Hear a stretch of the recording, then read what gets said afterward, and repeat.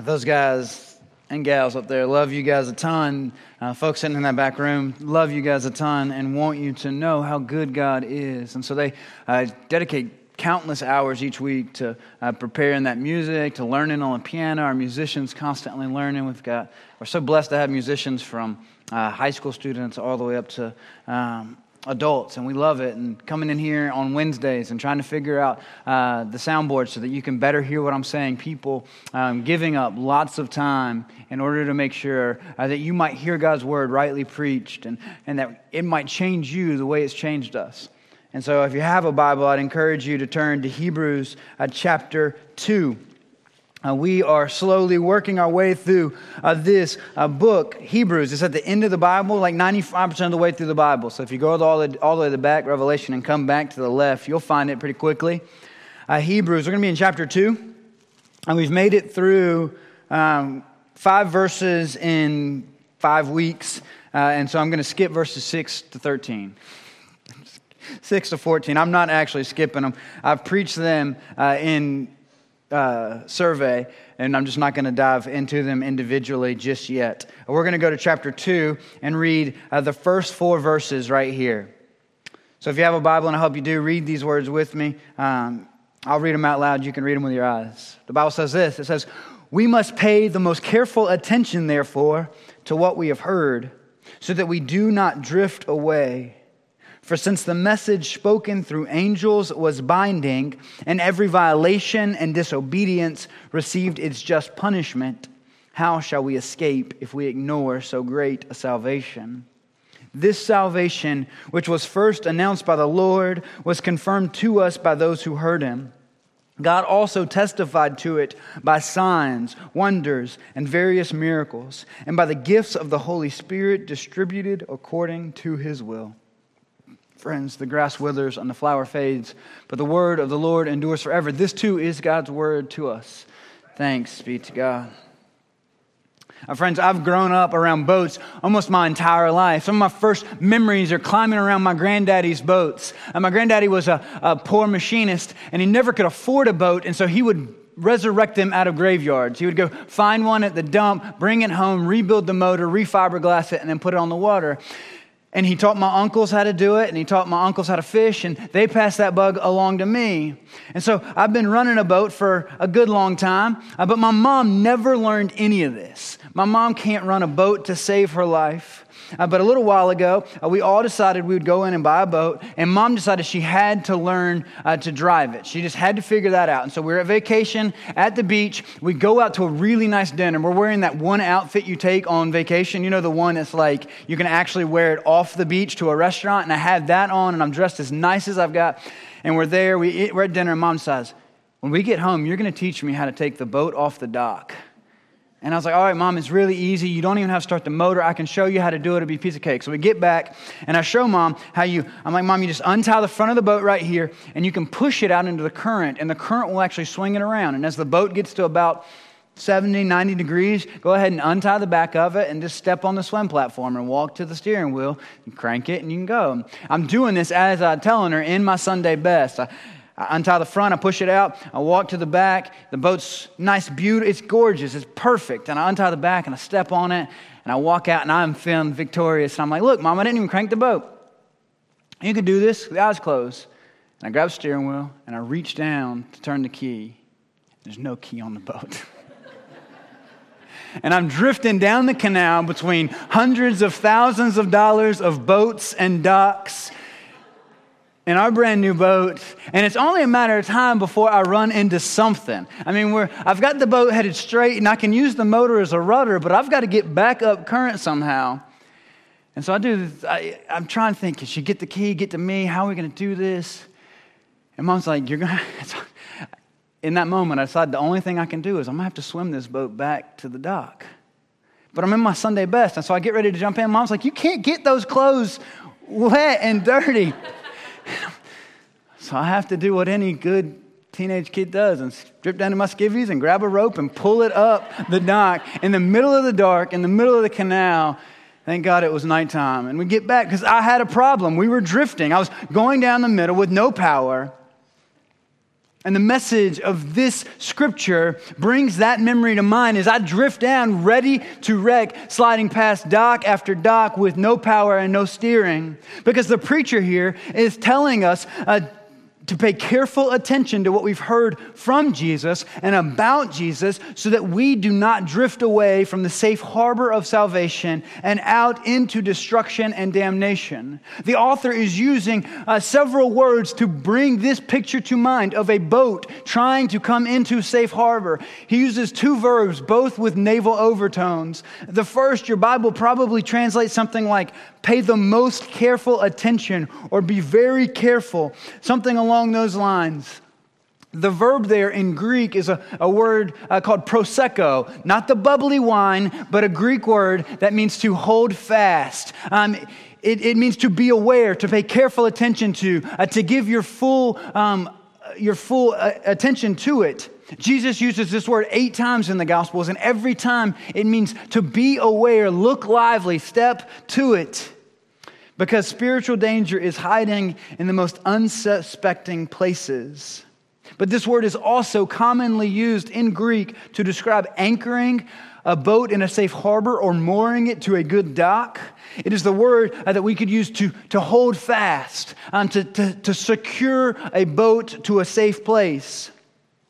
And the other verb, the next verb that we see that comes up is this word for to drift away. You see it at the end of verse 1. It says, so that we do not drift away. In Greek, the word is parahuio, which means to slip past or to drift past a dock or a harbor or an anchor. It's the word that you would use to describe a boat that gets caught in the current and just misses a dock, or if it misses its landing and is swept back out into the storm and lost.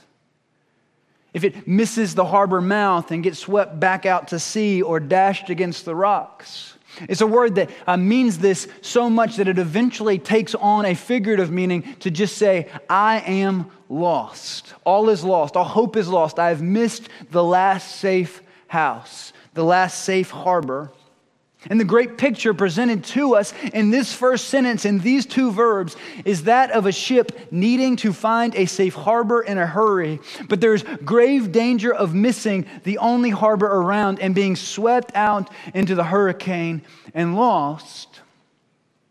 Even country singers know that every life is like a river. Every life is going somewhere. Every life is a ship, and there is a storm, there are dangerous currents, and everything looks okay until it's too late. But there is a harbor, a hurricane hole, a safe place, a narrow mouth with huge protective seawalls, what the Bible calls paradise. And we are told to hold fast to what we have heard, to anchor your soul in the harbor of truth, to give it your full attention, to wrap your brain around it, and to set your heart upon it, to order your actions by it, unless you drift away. And so we will see as we work through this that we're going to have 3 really simple applications over and over again. The first is that there are people in this world, there are people in this room have not found the harbor. That harbor is Jesus and His teachings, and you can put your life on Him. You can trust Him. You can make for that harbor now. You can rest in Him. You can find Him and rest secure there. But if you do not, if you put off, if you wait, if you push off, there is no other harbor. And the currents are strong, and the reef are treacherous, and they're hidden. For believers, we'll see 2 observations. The first is that the anchor is for us to hold fast to Jesus' teaching, to give it our full attention, to pay close attention to it, to set our lives upon it, as Jesus said, to build our life on the rock. As Hebrews will say later, that we have this hope as an anchor in heaven for our souls. And that brings me to my third point. And I just want to make this at the beginning because I know for some of you, that line of anchor for your soul rings a bit hollow. You see, I've walked through some crazy stuff for the last year. It's the hardest seasons of my entire life. And there have been moments where I was angry at Jesus, saying, Jesus, I have built my life on you. Where are you at? Because my life is going crazy and I feel like we're going to shipwreck. And Jesus called to mind a story from last October when I took, for those of you who don't know, I was fostering two boys, John and Shay, and I have a bio son, Jack, and we went out and we're on our boat and we're fishing, and I have John and Shay on the boat with me, and we set the anchor and we go to fishing, and I put the anchor down, and we're sitting there for about 5 minutes, and Shay, my 7-year-old, says, Andrew, the boat's moving. And so I kind of look up and I stare, and I'm like, no, we hadn't moved. We're still in the same place. That dock is still right there. Those rocks are still right here. And we sit there and it's like, no, the boat's moving. And I'm like, it's okay. I checked the anchor's still holding. We're good. And we sit there and I fish a few more times and I'm helping cast and bait hooks. And he says, no, the boat is moving. I look, the dock's still same distance away. The rocks are still distance away. The channel markers are still distance away. And it hits me. Boat's moving up and down. It's rocking side to side. And it feels scary to this little boy because he thinks that an anchor is to make it like solid ground. And I realized that the whole time I'm complaining to Jesus that this anchor ain't working, he's saying, look, I know the boat's moving up and down, but you're safe. I've got you far enough away from any real danger. You're okay. This may rock. The boat is moving. It's moving up and down, but it's not moving side to side. You're safe. You can make it. Trust me. You're okay. And so for you, believer, who feels like your anchor isn't holding the boat, the waves may be big, the current may be strong, but the anchor holds. Don't worry if the boat's going up or down. Just stay in the boat. So let's work through this. It says every life is going somewhere. And so the first question I have to ask you is, where is your life going? Where are you headed? You see, one of the truest things that I've ever heard is that your direction determines your destination, not your desire. You can want to go to Maine with every fiber in your being, but if you drive south on I-95, you will never get there. And some of you want to change. You want to follow Jesus. You want to build your life on Jesus, but are you trending in the right direction? Look at the scope of your life. Where has your life been heading? Are your habits getting better or worse? Is your affection for Jesus growing or numbing? Is your marriage trending up or down? Is your work habits sustainable, or are they burning you out because your direction extrapolated out into the future is where you will be 5 years from now, 6 years from now, 10 years from now, and it doesn't matter how bad you hate that place. If you point your boat that way, that's where you will go, even if you don't want to. So we've got to take stock of our lives. We have to look at our lives. Because every life is going somewhere. If you look at your spending habits and your time habits and your relationships, and you extrapolate the last 5 years out another 10 years, is that where you want to be? Is that the harbor you're hoping for?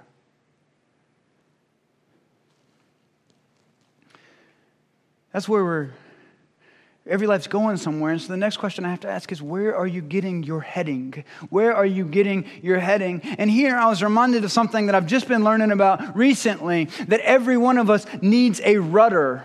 Not a rudder that you steer by, but a rudder that you guide by. You see, before the invention of navigational charts and nautical maps, safely navigating from one place to another depended on handwritten information, handwritten directions with a heading and a distance and a description of the place you were going. And this would be written down in a book and passed from boat pilot to boat pilot. It was called a rudder, R-U-T-T-E-R.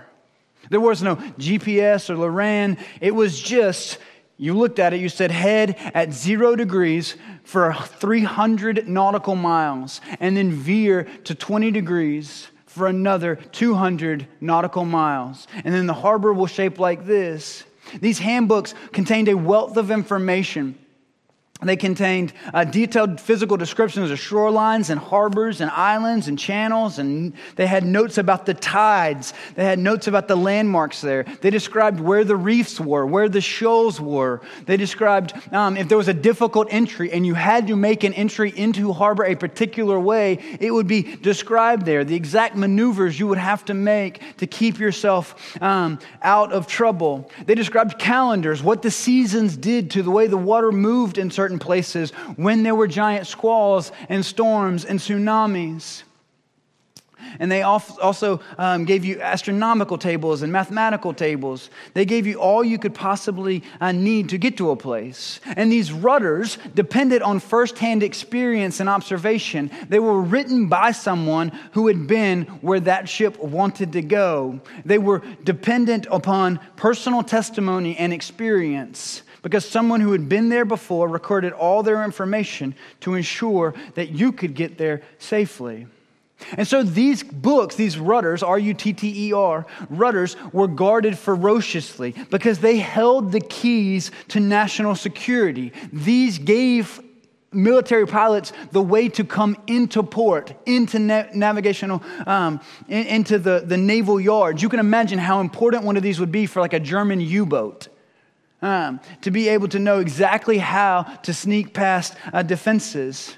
In the time of when the Europeans were starting to expand into the Americas and to Asia, the Portuguese and the Spaniards got there first. And they were able to keep the English and the Dutch out of Asia for over 100 years by guarding the rudders that guided ships around South Africa or around Argentina. 100 years they kept these handwritten books safe and secure.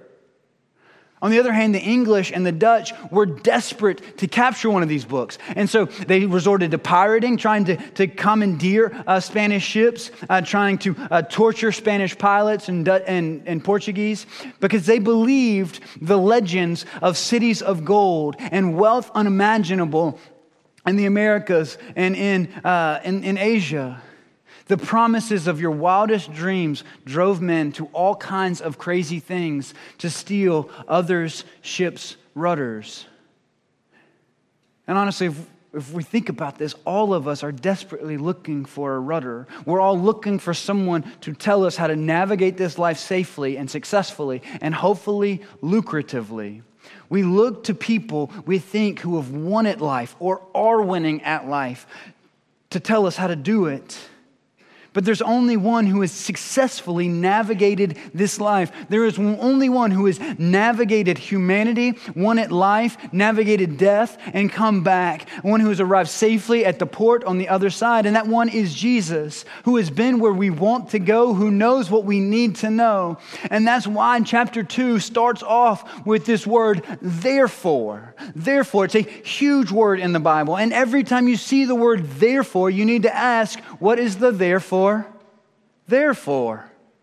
In this case, we have to remember everything we learned in chapter 1. And I'm not going to preach 5 sermons, but if we just look at the first words of Hebrews chapter 1, we see that in these last days, God has spoken to us by His Son. And we're reminded that God speaks as clearly as God can in Jesus, that we don't need dreams or angel visitations. Jesus has already spoken clearly. And that Jesus has been appointed the heir of all things, that God the Father trusts Jesus with absolutely everything. And so you and I can trust Jesus with everything we have, namely with our life. We can trust Him, and we know we can trust Him because God the Father trusts Him. And we see that Jesus is through whom also the universe was made. That Jesus made the universe and He knows exactly how it works. With His life and words, He is describing to you the way the universe was created. He is describing to you the very blueprints of reality. We see in verse 3 that the Son, that Jesus is the radiance of God's glory and the exact representation of God's being. Jesus can show you not only the contours of creation, but the very contours of God's character. We see that Jesus sustains all things by His powerful word. And so when the waves get big, if He can sustain the stars and the planets, if He can sustain all of life, He can sustain you too. He can uphold you is what the Greek word. He can hold you up. And after he provided purification for sins, we see that Jesus has provided purification for sins. He has made provision for your sin. He has cleansed me from all guilt and condemnation.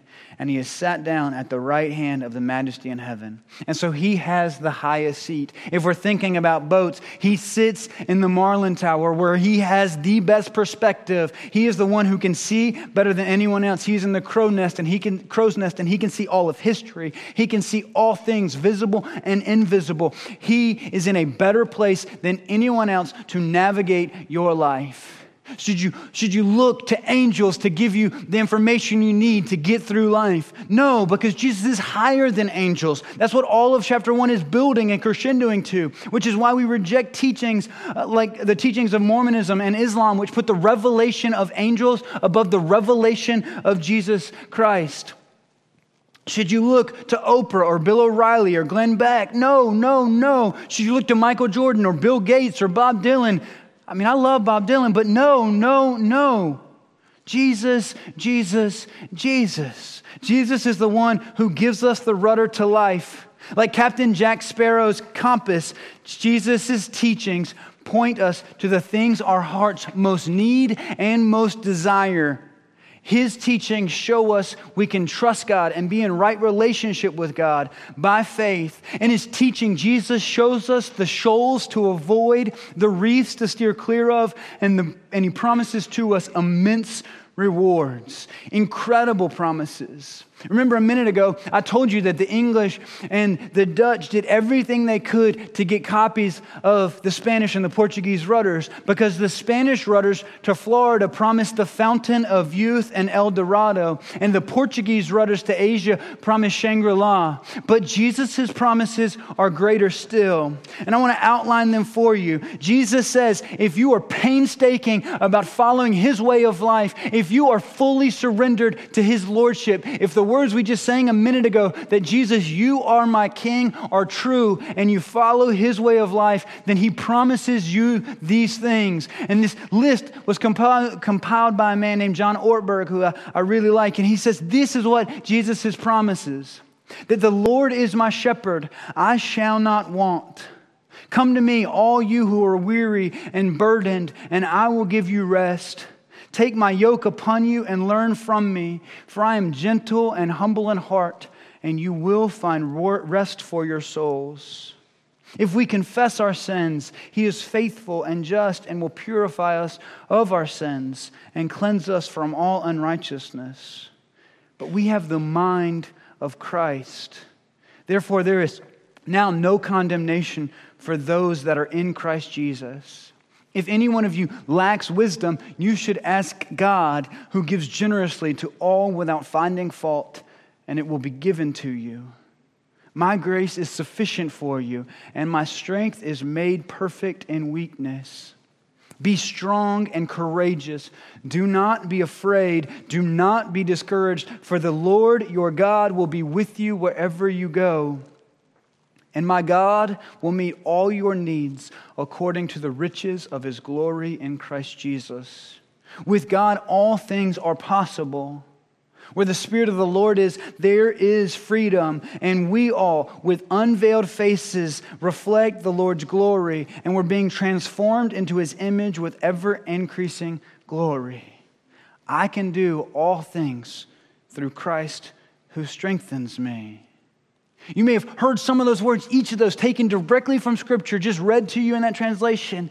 But sometimes I think we miss the effect of these, what they would do to our lives if they came true in our lives. And so I want you to hear them paraphrased this way in the words of John Ortberg, the exact same promises I just read to you from Scripture, now in the exact same sequence, but paraphrased into modern English, into promises of what your life could be if you followed Jesus' rudder, if you paid careful attention to what you heard, if you held fast, if you stepped lively.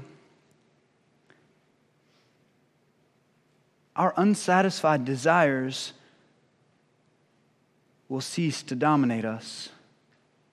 Hurry and worry will begin to drop away. We recognize and we publicly confess our spiritual inadequacy with growing abandon, and we cheer on others who do the same. A new inspiration will begin to guide our thought life. Shame and judgmentalism will gradually lose their grip on us. We will find ourselves making better decisions. Our weaknesses no longer torment us. We find a power greater than ourselves often at work in them. We are growing less easily irritated or discouraged. Money worries and selfishness fade while generosity grows. Our sense of identity and usefulness will deepen. We are becoming the people our mothers believed we could be. We will be increasingly filled with joyful dependence on our friend Jesus. I don't know about you, but I want those more. I want those more than Shangri-La and El Dorado. I want money worries to evaporate in my life. I want hurry and worry to drop away like old clothing. I want us as a congregation to be people who publicly confess our spiritual inadequacy and celebrate when others get honest and do the same. When our weaknesses no longer torment us, but we see how God is using even our weaknesses and our failures to make himself famous and to set other people in right relationship with him. I want us to grow less irritated and discouraged. I want my own sense of identity and usefulness to deepen, to have ballast in it, so that it's not swayed to and fro by public opinion, or the size of my bank account, or the clothes on my body, or the length of my hair. For that matter, the number of hairs on my head. Jesus' promises are what the Bible calls right here exceedingly great salvation. It calls it in verse 2 and then again in verse 5. If we ignore such a great salvation, this great salvation, those promises is not just heaven when you die, but serenity now. To quote Seinfeld by accident. Some of you got that joke. Some of you have no idea what I'm talking about. Friends, I want to finish with this. Think about how foolish it would be to navigate a boat based on your feelings. To have a GPS and a compass and a map and a rudder, and to ignore all of them entirely to sail based on your own eyes and the inclinations of your heart. To sail based on what feels right. This past week, I did go fishing on the same boat that I sent down the canal with no propeller. And this time we had the keys and we got out there, but the GPS doesn't work. Like no GPS. So I got no way to see where I'm at using electronics. And the sonar works half the time. Usually the time you really need it is when it doesn't work. And we're fishing in the Charlotte River, which is really just a bunch of series of oyster bays and winding creeks that wind to and fro. And without a GPS and without a compass, me and my brother-in-law and his buddies are entirely at how much do I know? How much do I remember the contours of the bottom of this creek? How far can we go back? Now imagine my brother-in-law decides he's just going to do it by himself. He's just going to figure it out bit by bit, run it full bore based on his own instincts. Think about how foolish we would be if you can imagine having a pilot on board with all the experience and success. You can imagine how foolish you would be to ignore them, to lock them in a bedroom, and to sail your own way. And yet that's exactly what so many of us do. It's exactly what Stephen is accusing the Israelites of having done in Acts chapter 7. He's saying you were given nautical charts and maps and a rudder and the law given to you by angels of all things with fire and miracles and water from rocks and manna from heaven. You were given a temple and God's very presence in your being, and you ignored it and you trampled it and you went your own way and you worshiped the sun, moon, and stars. And so God gave you over to the desires of your heart, and it led you into exile and slavery and persecution. You watched your sons destroyed and your daughters taken from you. And yet, you and I do the same over and over again. We claim to believe Jesus is God, that Jesus is Lord, that Jesus is our Savior, but we ignore His words. We never read His words. They stay on our bedside table. They're the last box unpacked when we move. We pray and we ask God for direction, and we're surprised when we don't hear choirs of angels singing God's answers back to us. When we have the Cabela's catalog and People magazine stacked on top of God's word to us.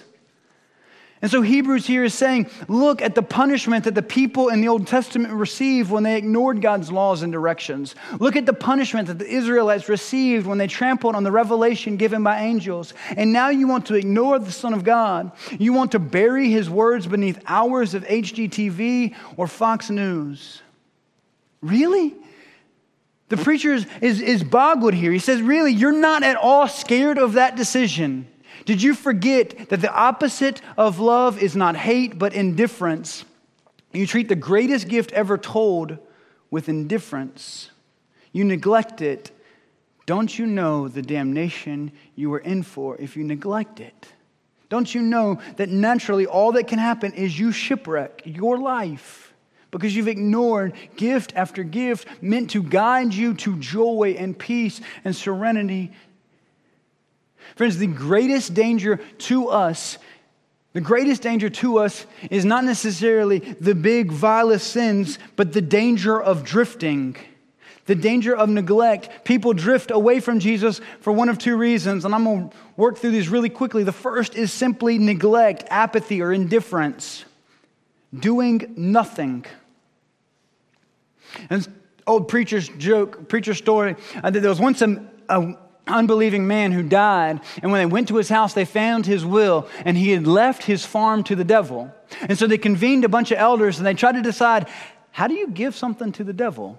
Like, this man willed his land to the devil. How do we do that? And so after arguing about it for days and days and days, they decided the best thing they could do is let the land lay fallow, let the weeds grow and the house tear down, because the best way to give something to the devil is to do nothing. A preacher named Charles Spurgeon says, if a man is in business, it is not necessary that he should commit forgery in order to fail. He can fail by simply neglecting his business. If a man is sick, he does not need to commit suicide by taking poison. He can do it just as surely as by neglecting to take the proper medicine. So it is in the things of God. Neglect is as ruinous as distinct and open opposition. How shall we escape if we neglect so great a salvation? In this world, Adam Barnes, another preacher, points out that most of the calamities of this life are caused by simple neglect. By the neglect of education, children grow up in ignorance. By the neglect of a farm, weeds grow up and briars. By the neglect, a house goes into decay. By neglect of sowing, a man will have no harvest. By neglect of reaping, the harvest would rot in the field. No worldly interest can prosper where there is neglect. And so, why would it be so in religion? There is nothing in earthly affairs that is valuable that will not be ruined if it is not attended to. And why may it be so with the concerns of the soul? Let no one infer therefore, that because he is not a drunkard or an adulterer or a murderer, that therefore he will be saved. Such an inference would be as irrational as it would be for a man to infer that because he is not a murderer, his farm will produce a harvest, or because he is not an adulterer, therefore his merchandise will take care of itself. I'm afraid, friends, that there are plenty of people in hell who were simply indifferent to the good news of the gospel. People who refused to attend to the warnings of the Bible and the offer of Jesus because they were distracted by the cares of the world, by business as usual. But there's a second reason, and it's strong currents. And I don't have time to give you everything I want to give you, but there are strong currents running all around us. I'm reminded of a scary story about an English explorer named William Edward Parry, who took a crew to the Arctic Ocean, and they wanted to go as close to the North Pole as anyone had ever been. And they got off on a big ice floe, and they started to trudge north on what they thought was a solid ground. And they took their bearings and found their latitudinal line, and then they marched for days as hard as they possibly could. And after they had gone for days, they calculated their position again, and realized they were further south than they were 3 days ago, despite having marched as hard as they could north, because the piece of land they were on was floating south. Friends, this gives me I think this happens to us in two ways. First, I see it in addiction. People who love Jesus, but they're enslaved to alcohol or rage or food or anorexia or pornography or work or narcotics or Facebook or online dating. And friends, if that's you, like if you love this stuff and you're here because you've given your life to Jesus, but there are parts of your life that are raging out of control, that are unmanageable, that you have tried to quit doing something again and again and again and again and again and again, and you can't, then I will encourage you with every fiber of my being to submit to Jesus by submitting to a program of discipleship called the 12 Steps. Find one. They're built on Jesus' teachings. That's why they work. Not because Bill W. was a genius, though he was a really good man. Second, I would say is societal drift. I'll illustrate this one time, and then I want to wrap up with our last application. Last week was a holiday called Juneteenth. Some of you may have heard of it. Many of us probably never have. Juneteenth celebrates the end of legal slavery in the United States. You see, after the Civil War, the slaves in Texas had not learned of the Emancipation Proclamation in 1863, and they had not learned of the surrender at Appomattox Courthouse in April of 1865. It wasn't until June 19th, 1865, 2.5 years after the Emancipation Proclamation, months after the surrender at Appomattox Courthouse, that the Union Army rode into Galveston, Texas, and announced to the slaves in Texas that you're free, that all slaves are free and emancipated. Friends, you know what scares me to death about American slavery? Is that I would have owned one, or 10 if I could have afforded it, and I wouldn't have seen the problem. Honest, thoughtful, hardworking, Bible-believing slaveholders marching towards Jesus with everything they possibly could. Men who love Jesus a whole lot more than me, smarter a whole lot more than me, more virtuous, but on an ice floe that was floating south. No pun intended. Friends, I think we live in culture that does the same, where you can march as hard as you can towards Jesus, and if you're not aware, if you don't know how to measure, if you don't know how to take stock of the times, you can end up further away because you weren't taking into account for societal drift. I think of church-sanctioned use of torture, and this week, if I'm honest, if I just am vulnerable, I'm confused how we can separate children from their parents to discourage immigration. I hurt this week. I don't have a better idea. I don't know. I'm not trying to make a policy decision. I just hurt. I hurt because I know a man who was separated from his father.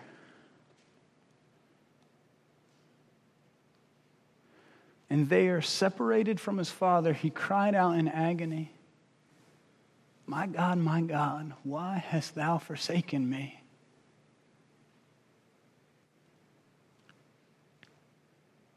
And he knew the answer. The answer is because you were separated from your heavenly Father. And so Jesus was willing to leave his to come and rescue you and bring you back home. Don't neglect such a great salvation. Let's pray.